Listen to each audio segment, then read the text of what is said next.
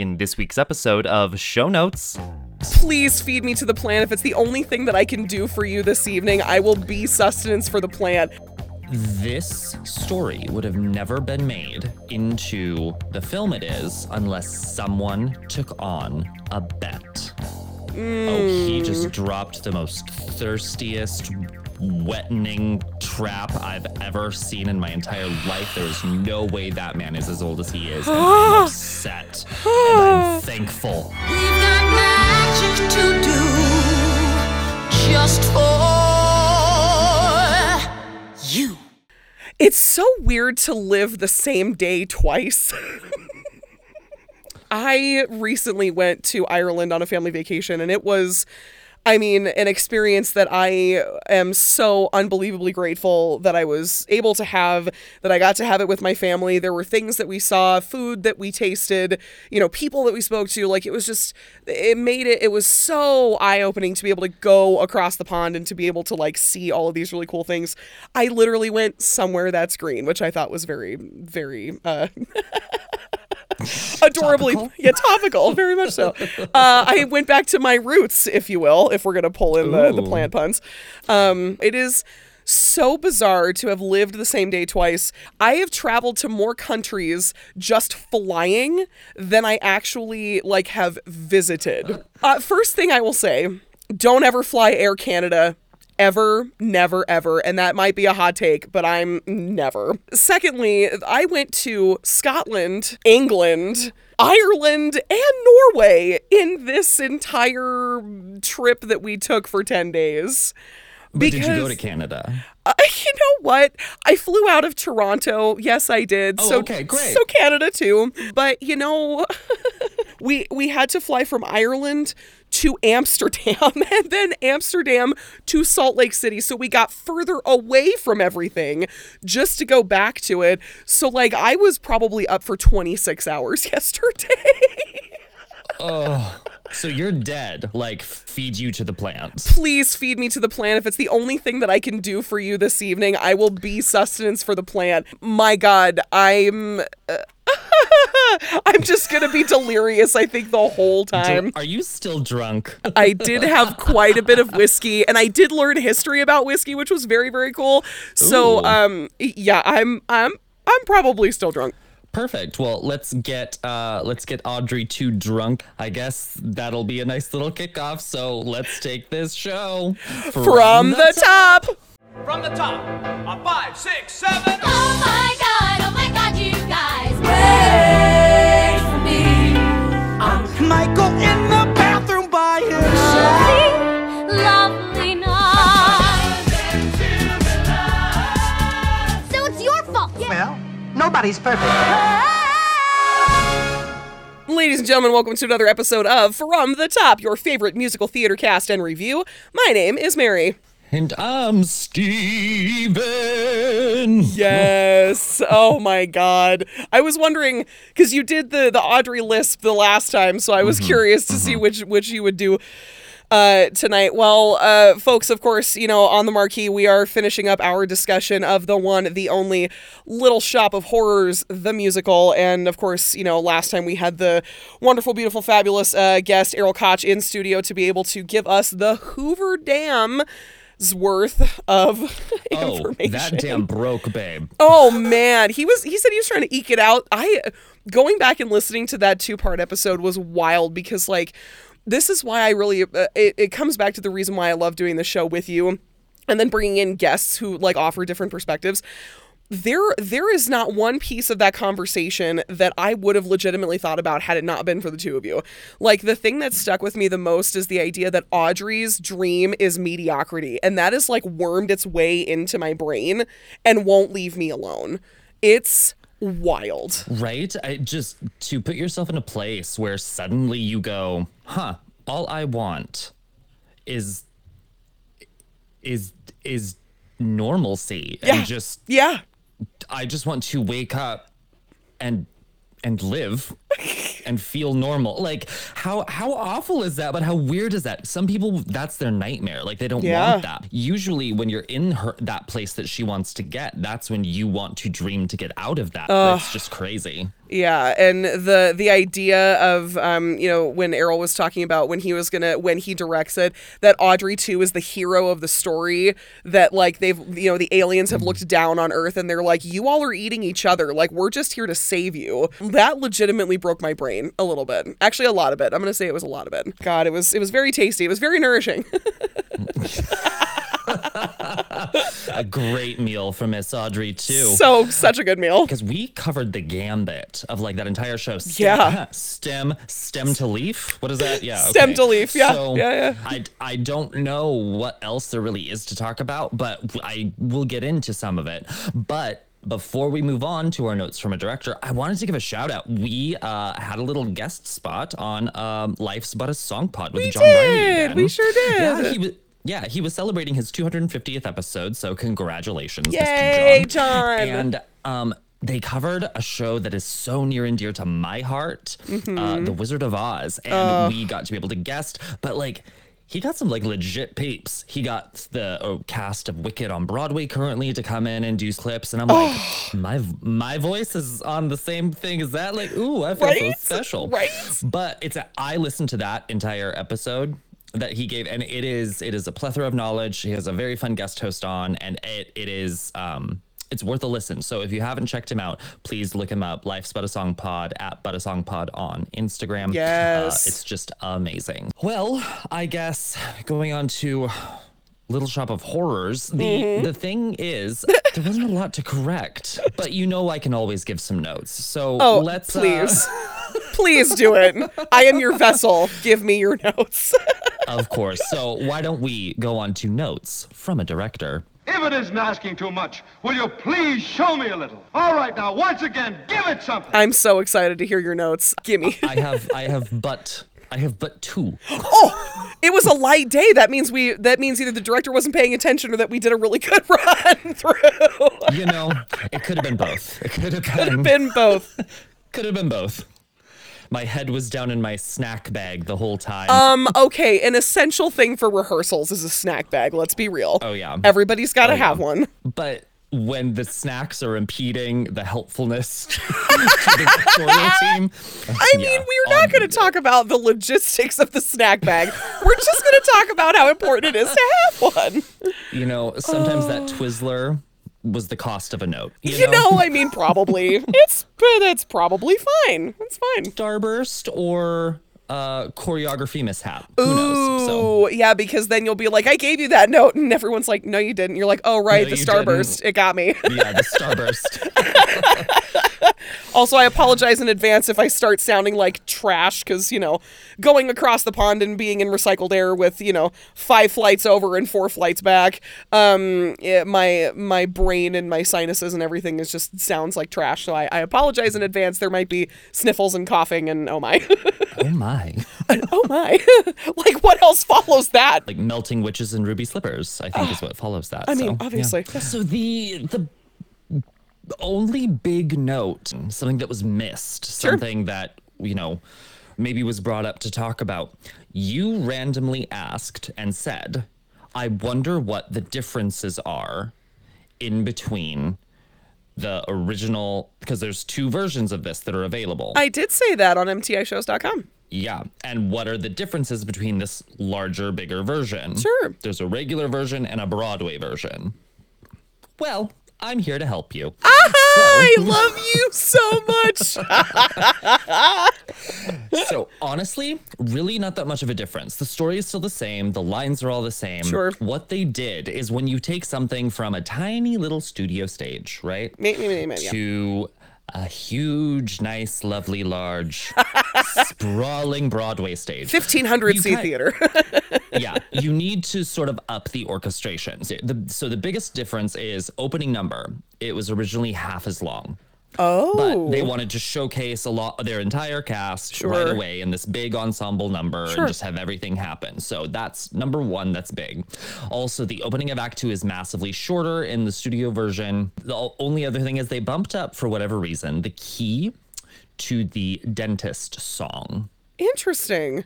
Other than that, like, they had to add length to for set changes, they had that scoring underneath had to be lengthened. Sure. That's really the only thing that's majorly different. Okay, sure. So no story things are big. It's just if you have the space and you have a larger stage, I would suggest maybe going for the Broadway version.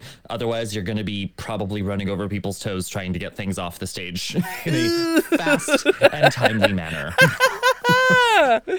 Well, thank you for figuring that out for me. I appreciate that. I didn't think you would do that.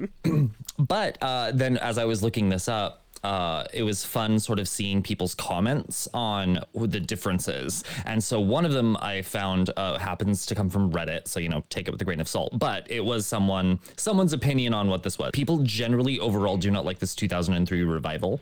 Oh, interesting. Really? On Broadway, just because of the stylistic changes. And what was the comment? They said they took the garage band feel, sort of that cult of Little Shop, and they made it Broadway. I mean, go figure. You're on a, Weird. Strange. Yeah. The quote reads as such: "It's worth noting that Howard Ashman really didn't like the changes made for the film, and so I doubt he would have cared for the changes made for the 2003 production either. I'm definitely biased, but I don't see any reason to use the 2003 version unless you have a massive set and need the extra music to cover moving set pieces. I think it sounds way too overproduced and pop and loses all the intimacy that makes the show work." Whoa. Okay.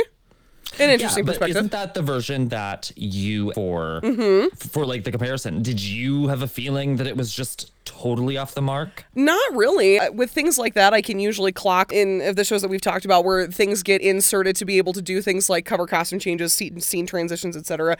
But no, I mean, I felt like the version that we watched had a really good flow to it. So I mean, there wasn't anything that like stood out to me as like, oh, that's, clearly, either lacking or, like too much. But did that actually make sense? Because I feel like my brain thought it was a good thought, and then it came out of my mouth and went, that's not real. What? It's 2 a.m., 3 a.m.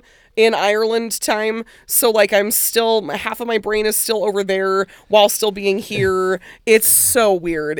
Oh my God, it's weird. Doesn't that suck? Just by the time you lose the jet lag and you acclimate to the time Yes. in which you're there, Yes. then you have to Go come back again? Yes. There are so, you and I have made the comment before that we'll say something and we can be so smart. And it's like, my God, I'll listen to some of our conversations and I go, whoa, that was such a great thing that we just said.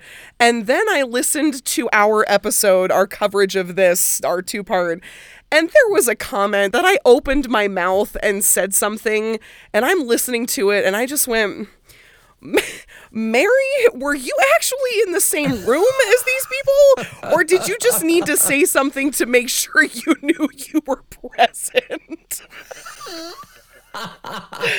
Sometimes I can be so eloquent, and then there are sometimes where I open my mouth and I'm like, it's just like literally nothing. There's nothing here. My mouth does not connect to my brain, and it was watermelon, rutabaga, aardvark. Peas and carrots. But really, though, it's about that I'm like, oh, look, she looks like she's talking. And then nothing came out of her mouth. So good. Well, actually, that was a great segue, because the only other bullet point I have is... Oh, no. He, not she. And that's as far as I got in the writing. So I must have been busy. I know, I remember thinking, oh, I meant he, not she, implying, I think it was Seymour, but I said she, or there was something like that. I can't. Well, yeah. And so I was like, well, great. You know what? If you're listening and you know exactly what I'm talking about, slide into my DMs on Instagram at @FromTheTop_podcast. We'll correct it in another show notes. We'll correct it I'm pretty sure there was I know. Yeah, there was a moment that it was either you or Errol had dropped the incorrect pronoun for something in reference to Audrey 2, but it was the he she thing because the voice is male, but yeah, it was something along that line, but yes. Or you can email us at podcastfromthetop@gmail.com if you can't or don't want to slide into a DM and you want to have a little bit more of a lengthy conversation, you can do that as well. Feed me. Feed me. Oh God. Well, That's all I have for notes from a director. But again, if you noticed anything that we said was wrong, or if you listeners out there know something is just completely off, please reach out to us. Yes. We are always happy to correct. We love a note. We do. We can take a note. If there was anything we didn't talk about in this show, I guess it should be covered in our next segment. Just don't let me fall asleep and scream too loud in our actor's nightmare. Were there any screaming goats in Ireland? So there were no screaming goats in Ireland, but that was in fact the sound that my brain made when Air Canada told us that we would not be flying until the following day to Ireland. And then when we got to the airport on Sunday to try to fly back Sunday, and then Aer Lingus went, "Oh, you're not ticketed for this flight. You have no flight home." And so that was just the screaming goats that went in my brain. That was the cacophony of goats for sure. Yeah. Anyway, one day we'll I'm taking you pioneer with out me. there. I told you that, so you can There we go. I love it. meet the Irish dancers because they were lovely. Ooh. Yes. Yes. Let me just. I have nothing. Oh, well. I have absolutely nothing. Okay. Because we truly did cover this whole show in Really? like, its entirety. I do not know of a topic that wasn't covered. Like literally everything, from the capitalism themes to any other potential theme that was there. Errol even brought up this Cold War era, and so we even talked about like maybe when this original stuff was written, so we couldn't really.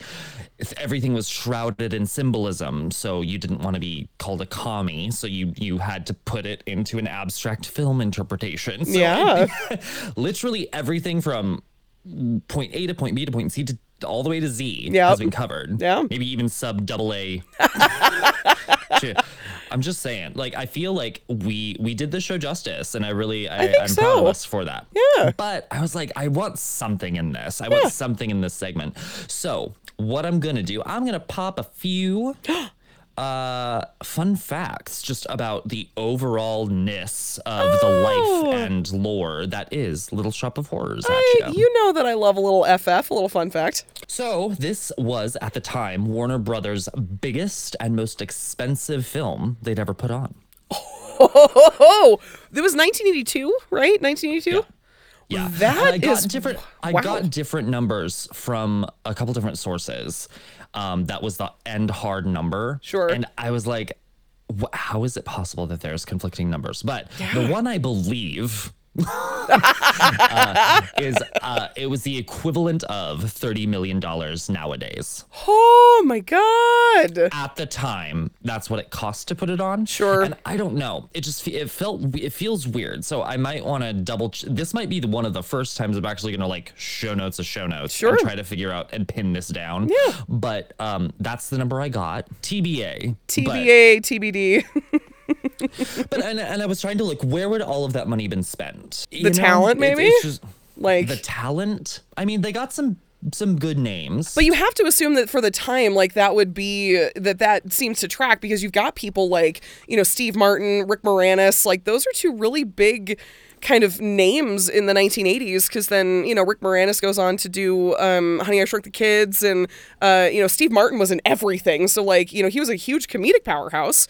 So like Yes. I would have to assume that most of the budget went to that, and then I mean for the 1980s, like the special effects and building the plant and right. doing all that. Because that plant to stand the test of time and still be one of a kind and literally not able to be recreated. Yeah, absolutely. It apparently took 6 different major animatronic puppets. Wow. And then, or was it 8? Because there was also 6. It took 6 people to operate this thing. Oh my God. in its large entirety. Yeah. At the very final, it was 6 different people running different points. That's just to wild. get the mouth to open and feel good about it. Yeah. But the other funny thing was most of the props too within this show were all thrifted from New York City. No way. And so in the original Broadway production, they decided to keep it that way. And they thrifted all of like the side props from local thrift stores in New York City. So they That's kept so that tradition cool. alive too. So that was Neat. really fun. And that just falls in line again with people who love this show, like to keep the old ways going with it too. Sure. So you don't really cut, you always pay homage, and that's always fun. Well, and I think Homage. that, I mean, that speaks to also to the theme of the show, where it's like you start with nothing, and you can always make something from nothing. Like, you know, Right. like Seymour's living in a basement of the shop, and, you know, Audrey thinks that, you know, Oren's is going to be as good as she ever gets, and like everything is just it is good for what it is right now, and that's how I start my life. Is, you know, I'm not for the finer things. I'm just taking what I need to be able to get by. That's, oh man, that's cool. I love that little fun fact. I love that. Yeah. Of the original film, Bill Murray, that little guest spot, he apparently Yes. improvised all of his lines. Would totally believe that 100%. Absolutely. Oh yeah, so I love it. And then apparently, like I had never put this together, but of course it makes sense. Frank Oz was apparently the like the original voice of Miss Piggy. Which I was like, that's amazing. I never put that together. Oh my God. I mean, I knew the puppet connection, but I didn't know he actually voiced like different, Right. you know, Muppets. So that's fun. So maybe one of the most fun facts that I found came from the building of this original 1960s film. Okay. This story would have never been made into the film it is unless someone took on a bet. No way. Tell me more. There was this idea that had been going around with the show. Screenplay was written, like all of it was just ready and set to go. But they were wishy-washy on it because it was originally from this, you know, weird little 7-page short story.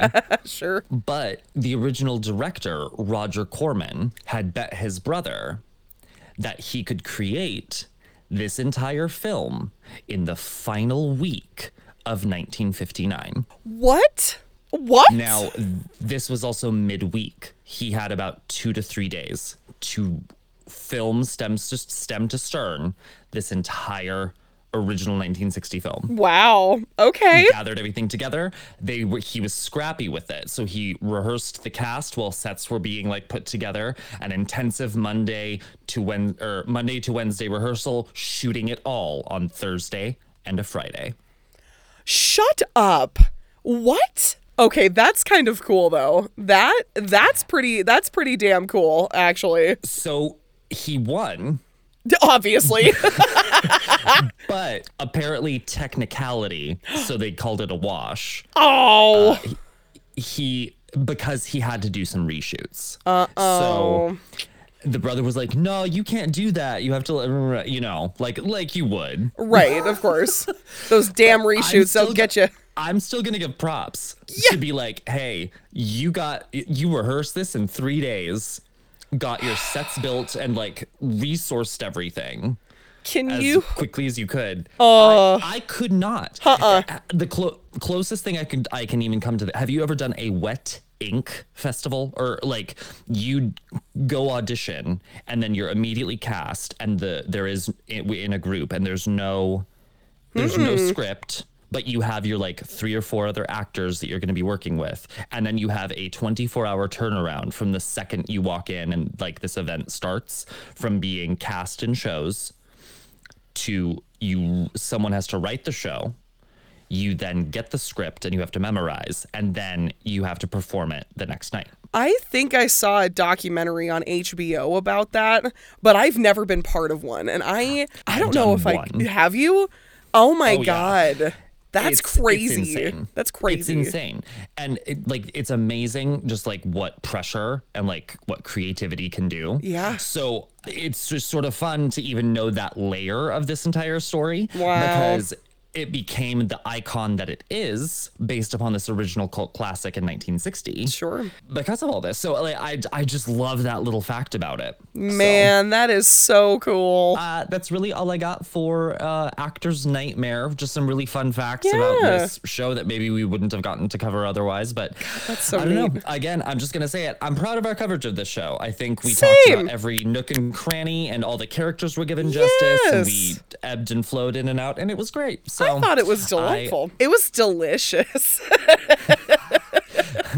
Yeah, it was delicious. Now feed me. Well, I only have whiskey. I don't actually eat food anymore. I just drink. So Feed me whiskey, Mary. did I Get me stutter? drunk. Get me drunk. Do you think that Audrey too could actually get drunk? Do you think? I don't know, but I think we can try. Woo! Let's give it a Feed go. me, Mary. Oh. Feed me whiskey all night long. Woo! Yeah. Since we're so boss at, covering this musical, Doing our I stuff. think we need to try to be as boss in trying to do a quick cast. When you and I were talking about this, we were just kind of talking about which characters we actually really want to focus in on this quick cast, because we know from mtishows.com that your call sheet is pretty small. Your real main players are people like Seymour and Audrey and Mr. Mushnick, but then you get to Oren Scrivello DDS, because if I don't say that, Errol will get mad. He won't get mad, but it would be very funny because he he will. Somewhere he's she didn't He'd add. be the director's note. He would be the director's note, absolutely. It's hard. This one was hard, but so easy in the same way. Oh, yeah, totally. So I think we need to hone this in, Okay. and we're going to focus Okay. on our 4 main players here. Fab. We've got Seymour, we have Audrey, we've got the dentist, and we got Mr. Mushnick. Love that. I love a quick cast. That's delightful. I think we should start with options with our cornerstone. We need a good Seymour. Okay. Who do you think would play Seymour? Now, we went as bold as to claim Rick Moranis is Seymour. Right. So how are we going to play with this? Who do you think could be the next one and only Seymour? We've done a lot of these quick casts, and there's only so many people that you'll be able to cast until at a certain point you kind of got to just roll them back around again and try to insert people into different things. But you know what? My first kind of gut feeling about Seymour, I would love Noah Schnapp to play Seymour, who was in Stranger Things, and he's the Cute. Yeah, I think he would make an excellent Seymour, because he's got the naivete, he's got the look, but he's got the ability to kind of have a range when it comes to playing the role. I think would be incredible. The only, because of course I'm pulling from Beetlejuice because I follow all these people on Instagram. There was a vacation swing that was working with Beetlejuice on Broadway, and his name is Sean McManus. If you look up Sean McManus... Oh, yeah. Yeah, you would... I don't know. I think he would also bring a lot of really good dynamics. And again, he's got the look, but he's, I think... And he also has the pipes to be able to sing it. Because I think with your Seymour's got to be able to musically hold this. Even though we said that this show was between a 3 and a 5, but, of all 3 of us, whatever we rated it. I think if you're going to put this on a Broadway stage, you've got to have somebody that can go your 1,500 seat theater, right? Oh, So 100. I feel like those are my two. We're doing this in a very different way because normally I come to you with these things, but I feel like we're on a directorial team and we're just having a conversation. Because I'm almost this one's hard. Seymour's hard because it just we love an Ellen Green as a Audrey. We do. These people are just cemented in our minds as these people. And so how do you move on from that? So I almost just giving these options, and then maybe we'll see where the pieces fall. Sure. But the other thing that's coming to mind, I know Jeremy Jordan is now currently having a he's back on off Broadway doing this currently. Yep. There's something weird that hits me about him playing this role, because like I'm a Jeremy Jordan stan, but like I do not see him as this like timid waif of a human. Sure. That I'm just like, I don't. Okay, but you're Jeremy Jordan. I don't buy it, but I buy into you, so I will do it. I will still buy a ticket to come watch you. Hey. But the other one who's always featured, now I'm blanking on his name. Who was your roommate's obsession for Spring Awakening? Oh, Matt Doyle. Matt Doyle. Oh. Was the original Seymour when this premiered off Broadway in this most recent depiction, and that's the version I watched in prep for this show. And he did phenomenal. I mean, it's Matt Doyle. So I'm highly going to advocate for Matt Doyle, but I think he gives a little bit of nerd as well. Yeah. But I would say I want almost like we'll call it a Superman effect. I want him to be so nerdy, yet if you took off those glasses, he could be a different person. Oh, because absolutely. that's kind of what Seymour has to have done, essentially, is you get to see a different side to Seymour, and what he's willing to do to essentially save Audrey from her problem at the moment of Orange Scrivello DDS. Well, and I think too, going back to that portion of the conversation when Errol was talking about, when Seymour buys the leather jacket, he sees that this is what people who win, this is what they do. So then I need to do this if Audrey's going to notice me. And you have to have, like you said, that right amount of nerd, but then somebody who is also willing to like almost be malleable who they are to change themselves in a way to make Audrey notice them. Yeah.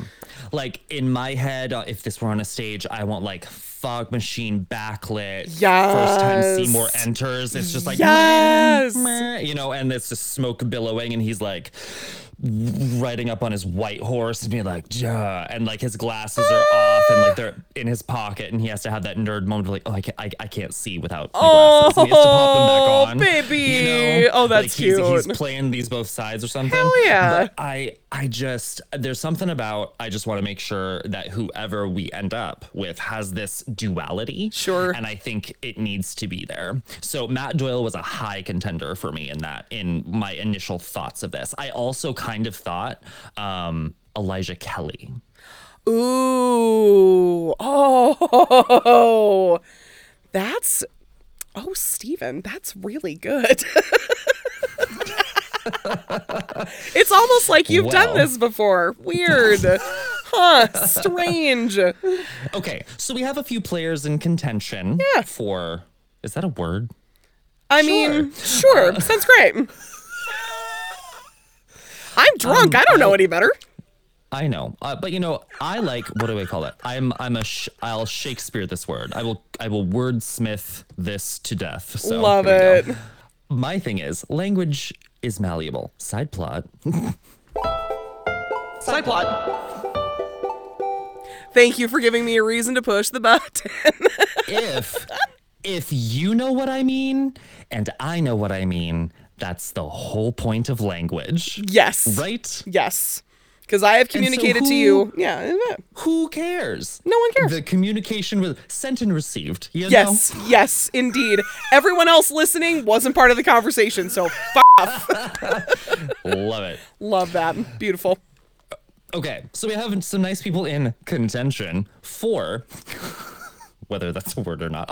I'm literally going to wake up in the middle of the night and I'll have to Google it just to make sure. And you're going to text me when you figure it out and it'll be lovely. Mary, it's not. Mary, it's not a thing. Mary's not a thing. Audrey. Let's talk about Audrey. Who do you think? Now, let's play off of the convo we had with Errol. Sure. An immediate person who came to my mind who would kill this. Alex Newell, currently killing it in Shucked on Broadway. Sure. Non-binary, so uses all pronouns. Sure. Also a very big advocate for the trans community. And Love that it. adds a layer. That adds a layer to all of this. Absolutely. Another person within that realm, I thought, because she just came off of her stint in Chicago as Major Madam Mama Morton. Yeah. Jinx Monsoon. Yes. She would also kill this role as another non-binary, sort of thing. However, one can Absolutely. also go down a traditional path, I suppose. Sure. Oh gosh, she has such big eyes. Sarah Hyland. Give me, now I'm the one struggling with names. Give me a... Sure. Sarah Hyland, I believe, was the daughter in Modern Family. And she's now hosting Love Island. Oh my God, shut up. Oh my God, absolutely. Oh, yes. Yes. And she has a great singing voice, too. Oh, fabulous. But do I consider her like traditional? Like, do I think anyone would think of her as an Audrey? I don't know. But she popped in my mind as she has this characteristic of like amazing, huge eyes. So one could also put in Emma Stone. Oh, yeah.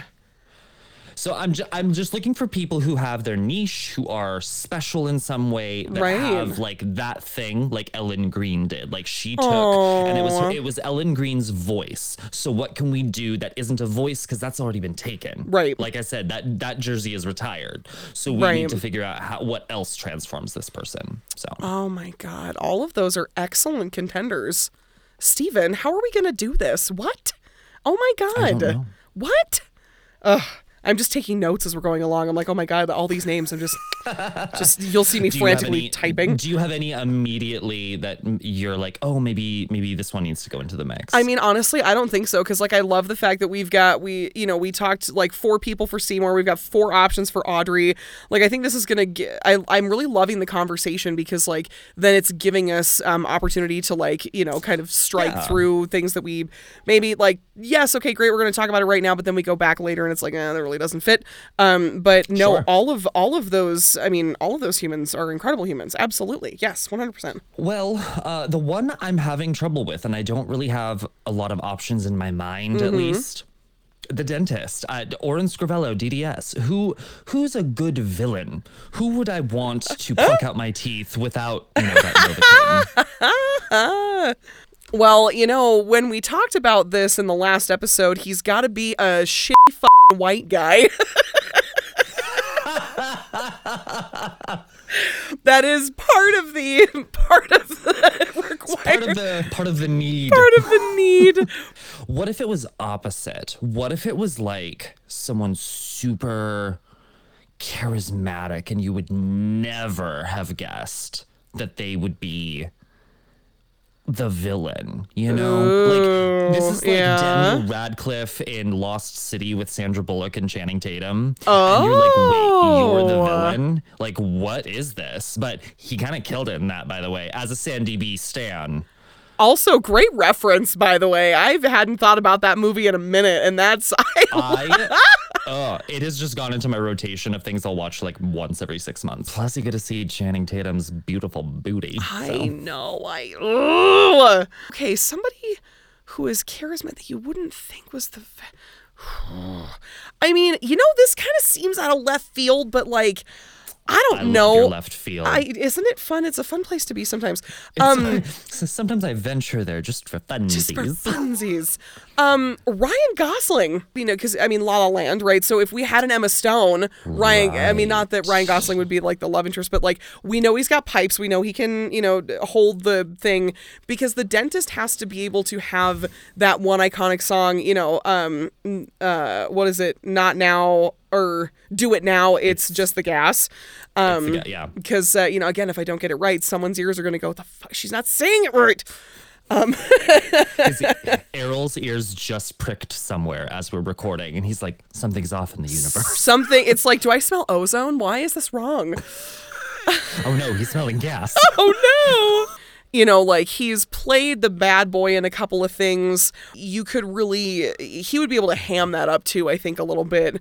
Could be an interesting take on that, I feel. Again, he's another film actor, but he's done a lot of song and dance, is Gerard Butler.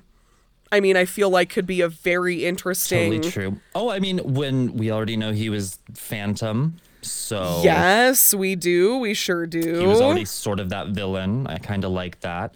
If we want to pull from Broadway, No, why do we do that? Talking about Why would having we a do podcast that? that talks about Broadway. It's fine. I'm still drunk, right? Remember? Anyway, moving on. Cheyenne Jackson. Oh, he just dropped the most thirstiest, wettening trap I've ever seen in my entire life. There is no way that man is as old as he is. And I'm upset. And I'm thankful. And Cheyenne Jackson looks like he would eat you. Like, and you would let him. Like, I mean... Oh.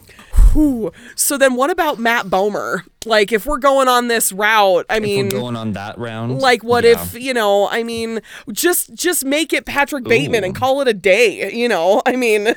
Oh, why was he not in the running for one of our Patrick Batemans? That would have been lovely. I don't know, actually. That's weird. What are we doing? Well, What are we because doing? I don't even know. Who are we? Who are we?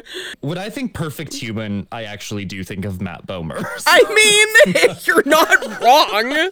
And okay, so let's go on this weird little tangent. Go on this journey with me. Go while on this we're journey with me. Trolloping through left field with you. Hey. Okay, so in a world where we switch things up, and this is our podcast, we get to do whatever the hell we want. Yes. What if the dentist was like, what did they call it in Rent? A headstrong lesbian. Shut up. What? Yeah. What if we take this, spin it around, turn it around, flip it upside down, and right Don't- foot in, right foot out, and shake it all about. I would love for one Miss Queen Latifah to play that. Actually, Shut up, Steven. you know what I'm saying? Yes. You know what I'm saying? Yes. What?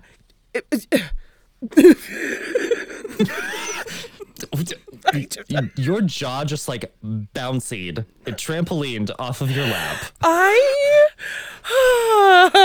I feel like there is a kink that just got unlocked right then. Queen Latifah's her own kink. Jesus. I think you're gonna have to give me a minute because I'm dealing with so many things right now. I can't Cheyenne properly Jackson function. and Queen Latifah just walked in and they're demanding to pull out all of your teeth.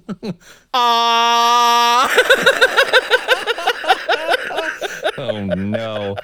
We're gonna give an X rating on this podcast. We love you all. Thank you for continuing to put up with our shenanigans. Yeah. Shenaniganery. Shenaniganery. Is that one of the cities you visited in Ireland? Shenaniganery? Yeah, it's the same place that you can find the Jameson Distillery and the Guinness Factory. It's all in the same spot. I think we have some good options. I now think for the Queen dentist. Latifah is the only option. How dare you? Oh no. Yes. Oh God. What if we make Queen Latifah play a shitty white guy and we don't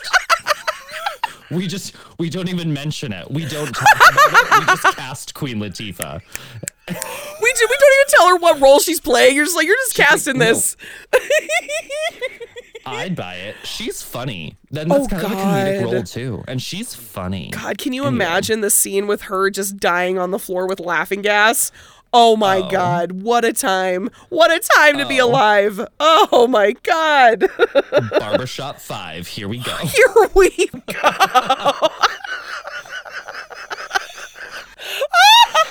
Oh my God, I can't breathe. That's so good. Oh, shit. Ooh. All right. Well, I'm going to try to come back down to earth now.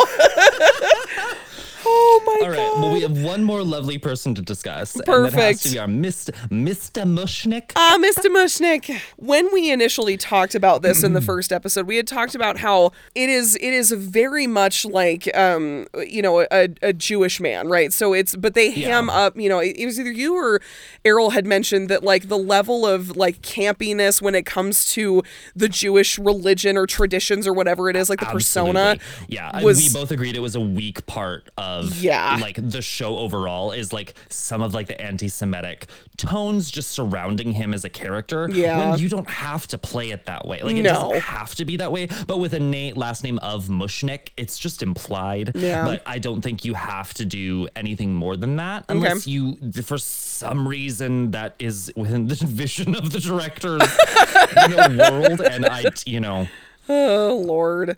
Well, so then my question for you then is, when doing this, do we find someone who is Jewish? Like, do you think that that's the option there is definitely viable? Like, I accidentally almost coughed up a hairball dropping his name last time, but now I think he could play really well. Danny DeVito. Oh, see, yeah, Danny DeVito would be pretty amazing. So I'm going to counter with Alex Brightman.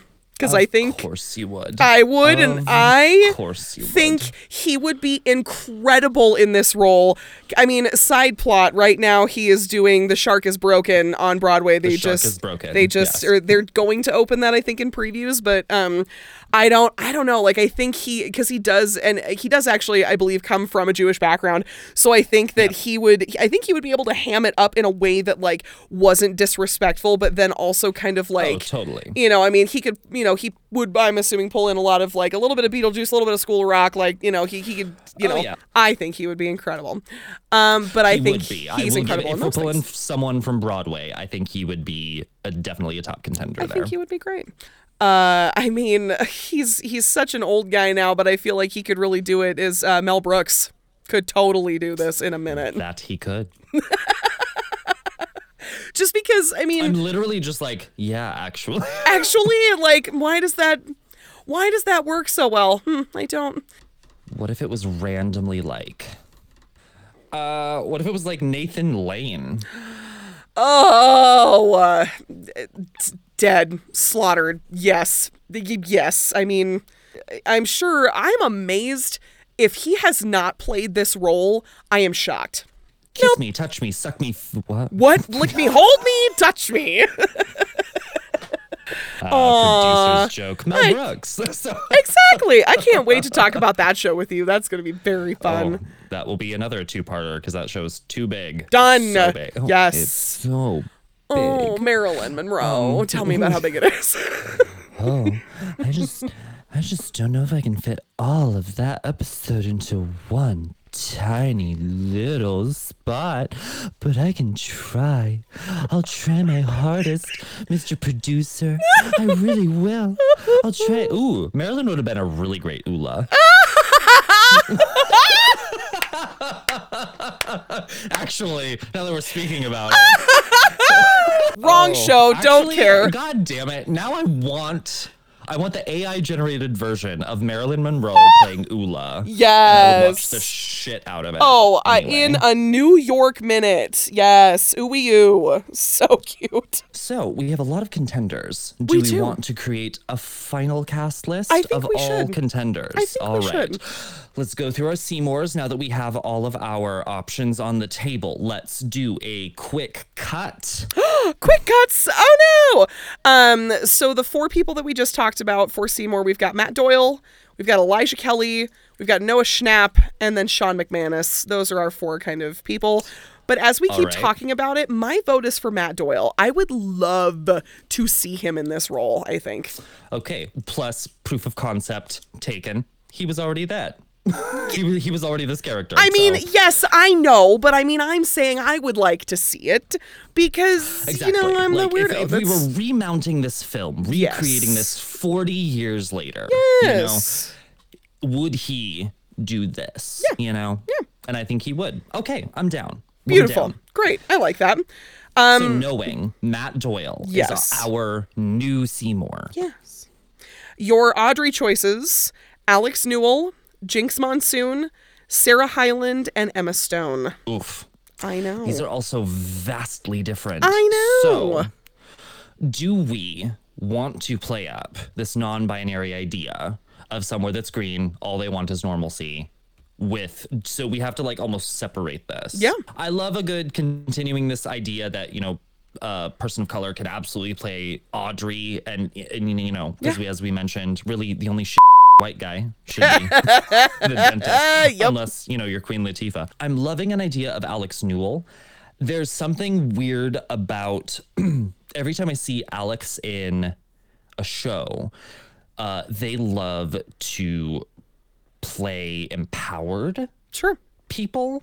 And so it would be weird to me to see them not be that. To kind of be more of a waif. Great acting exercise. Sure. Or it's the fact that they wouldn't want to do it. Sure. Something about Jinx Monsoon playing this is more proper to my mind. Okay. Just because I think there is a layer of comedy that is needed, and they could absolutely play that and be a good representation. Sure. Now, she's my pick. They're my pick. But if we wanted to go the other way, what would you say between Sarah Hyland and Emma Stone? What makes more sense to your mind? You know, I really like the idea of Emma Stone because she is like that. I've seen her in multiple different roles where she has been kind of a powerhouse versus being a waif. So like I'm always drawn to her in that way because she has the ability to be able to kind of chameleon like that. And you know, I think this is one where we can converge and say, like, if one goes this way, this. If one goes that way, that. Yeah. And I'm totally happy casting both. Beautiful. I love that. All right, so let's move on to Oren Scrivello, DDS. You said Queen Latifah, and my brain is just like, no other option matters. Broken. Yeah. See, and if we're in this like gender bent, like just Queen Latifah playing this person. Oh my God, I'm in. Would be hilarious. I'm in. So in a weird alternate reality, I think it's perfection. Oh, yes. But let's get down to business. I think out of the ones we were most excited about. I should probably give your names really quick before you pick. Ryan Gosling, Gerard Butler, Cheyenne Jackson, and Matt Bomer. We were most excited about Cheyenne Jackson. Yeah, it's true. Because it makes sense. It really does. I think he looks, it does. he's handsome and debonair, but also I would believe he's creepy enough to play a white guy. So yes. So then last person that we'll go to is Mr. Mushnick. Again, our 4 contenders, Danny DeVito, Alex Brightman, Mel Brooks, and Nathan Lane. Radio silence. I know. For a film version, who hits? Who hits right? I mean, for me, it's Nathan Lane. Yeah? I think so. So Alex Brightman would be my number one if I'm real with you, which probably makes your heart happy. I mean, but it does. I don't think in comparison, age-wise, to everyone else, it makes sense. Unless we lower the age of Mr. Mushnick, and then does that make it even more funny that he wants to adopt Seymour? Right. I mean, yeah, because I feel like Alex is in his 40s, I think. So, like, yeah, and Mr. Mushnick has to be at least in his, like, 60s. So, you know, I would, knowing that, like, I chose it, I mean, you know, strictly because, you know, he's got the pipes, he's got the acting talent, he's got the Jewish background. Like, there's a lot of other things that are going for him, but I think you're right that he's not the right age range. You could make him look the age range, but it's not, you could tell that it's just not, it's a young guy in old makeup. But Nathan Lane would be it in a minute. I love the idea of Danny DeVito. I just don't know if he could, because I don't think, because Mr. Mushnick has the song Mushnick and Sons, but like, or Mushnick and Son, but like, I don't know if Danny DeVito could sing that. Like, I don't think I've ever heard him sing. Well, he was the goat in Hercules. Yeah, but did he actually sing that, though? Because, like, there were half the people who didn't sing their songs. They've got people who speak of, yeah, I know. I don't know, maybe. I mean, it speaks singing. Correct. You're right. So... I don't know. My vote's for Nathan Lane. I think he would kill that. I think at the end of the day, he would be the best. Mm-hmm. Safe choice. And I think he would knock it out of the park. Yeah. Your final 4 of our Little Shop Quick Cast, your Seymour is Matt Doyle, Audrey, Jinx Monsoon, Oren Scrivello, DDS, Cheyenne Jackson, and Mr. Mushnick is Nathan Lane. With an alternate as Emma Stone. Correct. Emma Stone is your alternate as well. For Audrey. For Mr. Mushnick. For Emma Stone. Just Mushnick. Mr. Mushnick. I told you I'm drunk. Don't make fun of me. Just keep pouring, girl. I got you. Glug, glug, baby. Drink. Lick it up, baby. why don't I point to my motorcycle and get us going to that one magical land that we love to go to called What If?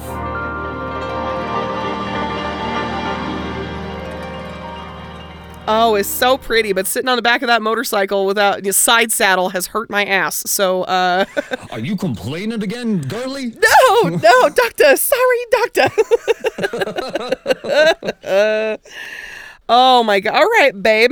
So what's your we've talked at length about a lot of different things. I mean, we just gender bent a couple of things. Like we've talked about, in our last episode, there were a few what ifs that got dropped. So I'm curious to know what is your thought exercise for this evening? My gears have been going ever since Errol brought this up. So it was posed that this plant, Audrey 2, chose one of the hardest people to convert. Sure.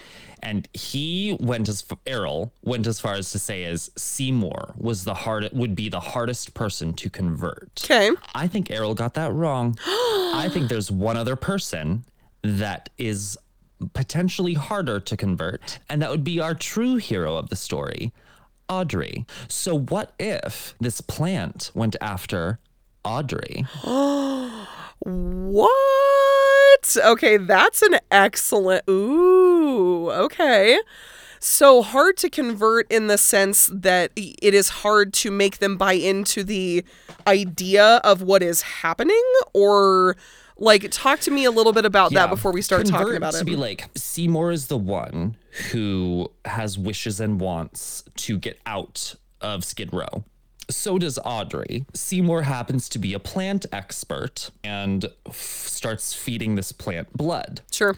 Doing all of this, we then see the catalyst and the motivations and things grow throughout the course of this musical that, I'm willing to kill Orin Scrivello DDS in order to get the girl that I want, which is part of my wish list of things that he's wanting from this plant who has supposed magical powers or forces in the universe that can force things to go his way. Now, my if instead, let's say Audrey was the one who was given the opportunity to have all of her wishes come true. And what does the story then look like? Would this plant have grown as big as it did? Would she have given into it and given her literal blood? Would she have asked for different things that ultimately led to a different ending? Or is this like, would it have eventually gotten where it did? Just with her as our main protagonist. I mean, for the first part of the question, would she have fed it blood? I think she probably would have, because she is submissive as a character. Yeah. So like, and I thought of that as well. Yeah. She's already essentially willing to give Orin blood. Yeah. Every time he hits her and she doesn't say anything, like that's emotional currency that she's buying into the transaction, that she's not going to say anything and she's going to just make excuses for why he treats her that way.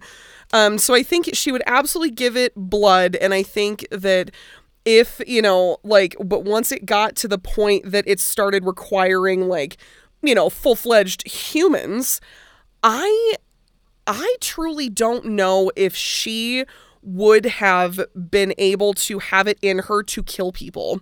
I think once it got so bad that she couldn't give her own blood or give it meat or whatever, I think that she probably would have tried to find a way out. Here's the thing then. Enter then the guy pining for her, willing to help her in any way possible. Yeah. Is it just a different way around to the same demise? As in, I think then there's opportunity for Seymour to enter and be like, oh, what do you need? Oh, let me do this for you, which is essentially what she did for him. Ergo, he's going to go try to off Orin to feed it. Oh, so then it becomes you're going to do this because you love me, and I know that you love me, and I know what's happening. So now we're including more people in on we know what's going on. So I think interesting. I think it splits off into a couple possibilities where the plant just doesn't get what it wants. But the problem is Audrey is so submissive in a way. Yeah. what's she gonna do? She has a hard time saying no. She's that pleaser. She's that one who's probably gonna try to figure it out, but she's not gonna have a way. And ergo, good writing, good plot, good structure is saying someone has to come in on the white horse and say, I can do it for you. And then it also gives like this weird kind of moment where Audrey almost has the opportunity to like manipulate Seymour into doing it, but like then we don't know whether or not she's actually manipulating him or if she's like playing the victim and going, I don't really know how I'm going to do this. And he goes, no, babe, let me save you. Which still lets suddenly Seymour play out like it should, because she still feels she ruined a perfectly innocent guy that was the man of her dreams. That's so freaking smart. Wow. So I don't know. I feel like that's how it would go, but maybe not. Like, what's the alternative? Because the story dead ends, but I don't think that plant would have taken no for an answer. What do you think? Like, no, there's no way. I mean, not especially like going back to the idea that like the plant is coming down to Earth to try and like fix us because we are the disease and we are the problem. It knows what its prime directive is, and so like once it gets to that point where it's strong enough to be able to do, all it was doing was needing an opportunity to get to the strength level it needed to be able to continue its work. It didn't need like anybody. Truly, Audrey 2 doesn't need anybody. Audrey 2 needed somebody to like germinate me and make me big enough that I would be able to do stuff on my own, because the second somebody walked away from me, I am such a, I'm such an attraction. Yeah. Somebody new will come along and I'll be able to manipulate them just like I did you. And it's about, it's about the showmanship of the plant. Audrey 2 will always find a way to be able to get what they need. On top of it, instead of Seymour being clumsy and like showing up with bandages and arm wraps, we would have just believed that Audrey being beaten up by Oren or whatever. It already has its own explanation built into it. It already has the explanations, and people just, I walked into another door, Oh my God, Steven, that is smart as dude. That's awesome. I love that. Yeah, this is what I've been thinking about. I love that. Since our episode. I'm like, wait, I think Audrey is maybe a little bit more of the best person as opposed to Seymour. I mean, hardness level, we'll figure it out. But I think it also picked Seymour because they do have an interest in plants and they knew what to do in the early portion of it all. Yeah, I don't think Audrey, even with her working at the flower shop, I don't think she would have had the wherewithal to be able to have actually like done, the things to keep it alive. So I don't know. But that was good... I just thought it was interesting, and like I thought it could create some fun differences, but would it create the same ending? Who knows? So I love everything about that. That's so good. Well, Mary, is that an eclipse? It's getting really dark. I think we should just let it happen and not talk about it.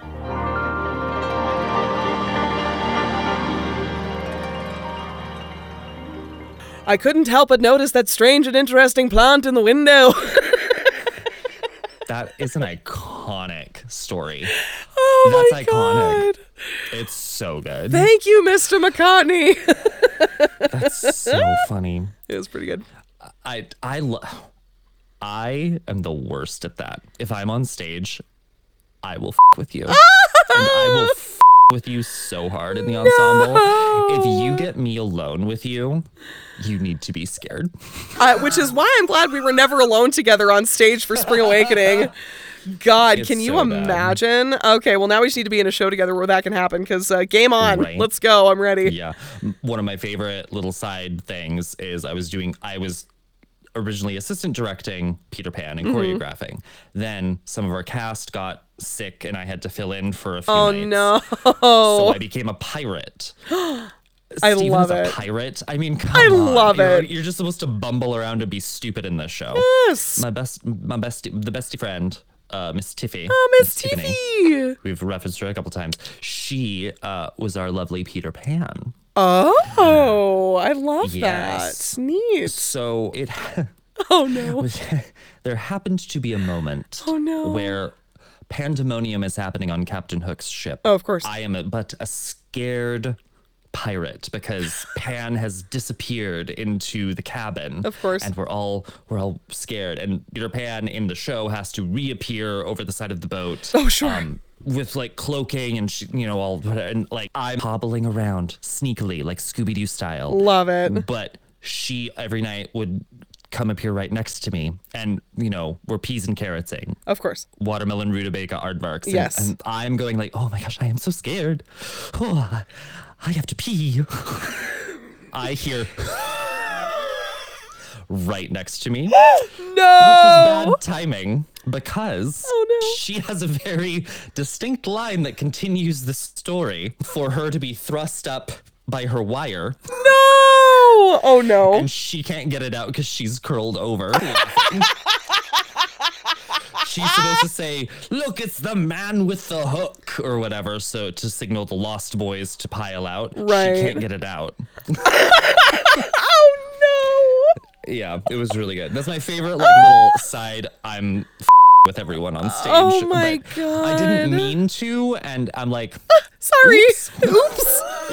I was just in character. Yeah, Get on my it's level. Fine. You're not. Get on my level or get out. Oh my God, Steven, I love you so much. That's so good. I don't know, but yeah, that McCartney story is actually iconic. Thank and you, Mr. McCartney. I don't know if I could have gotten through that. No.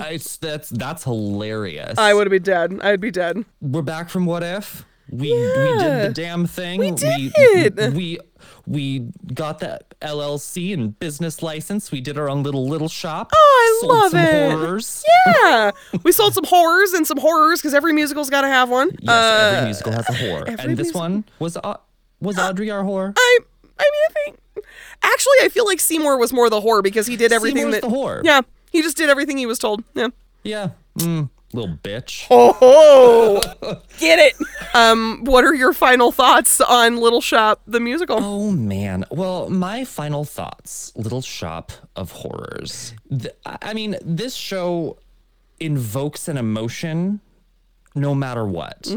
I think it is such a part of people that I think I said this last time, it's truly Audrey'd its way throughout the world, and that everyone knows what it is, and we're all just sort of a victim to it. Like we know what it is. It's the same issue of it's the earworm that you say Little Shop, people will immediately burst out into one of the iconic songs that come from this. Sure. And I think it's gonna stand the test of time. I 100% agree, and do nothing but echo those sentiments. I think that there's through this conversation I have discovered a lot of things that I otherwise would not have thought about.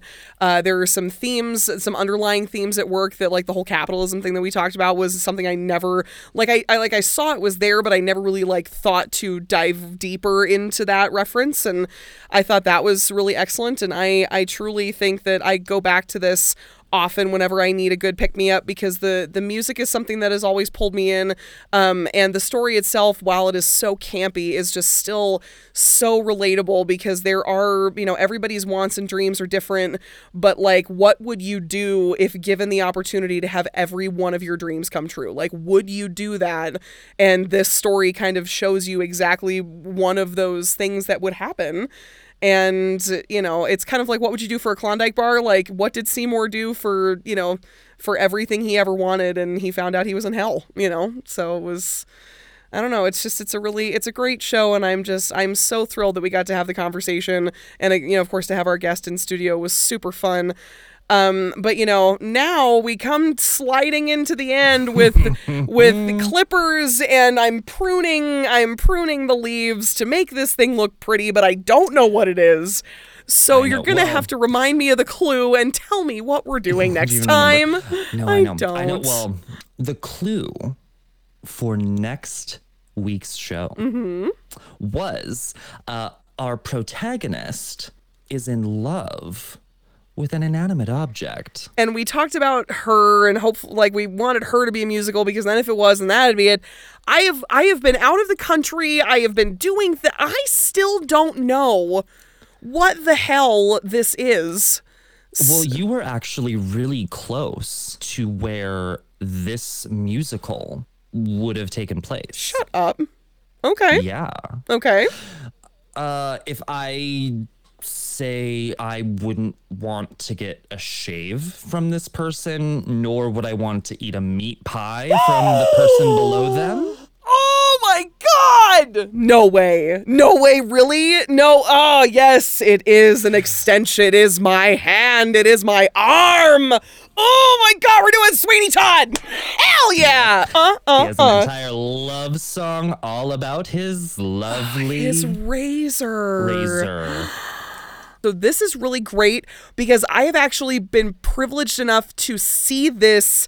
I've seen this twice now, and I'm going to save it for the show, but damn, I'm ready. Oh my God. Josh Groban. Oh my God. Okay, I'm here. It's fine.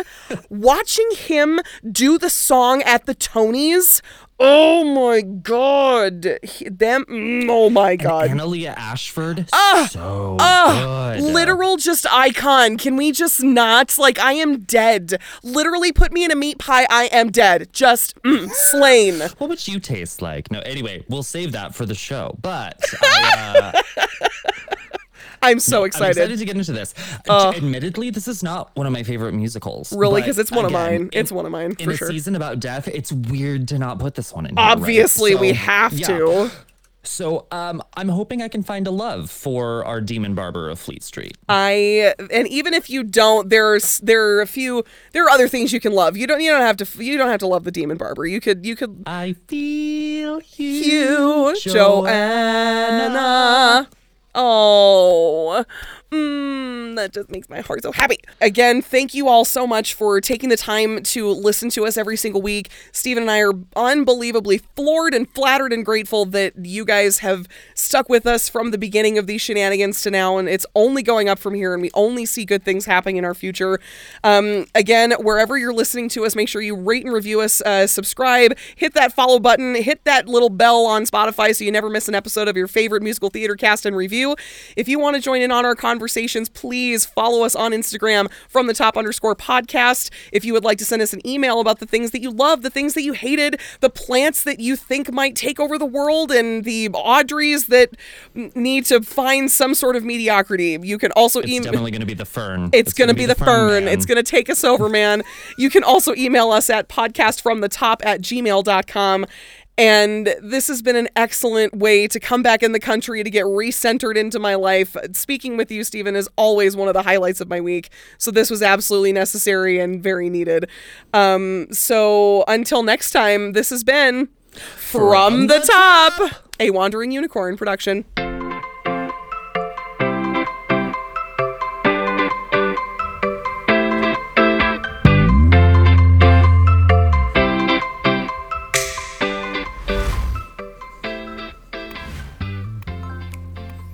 Okay, so if you had to choose a plant that would take over the world that's not a fern, what plant takes over the world? Whatever plant is sitting in Cheyenne Jackson's living room, I will absolutely care for and tend every day of my life.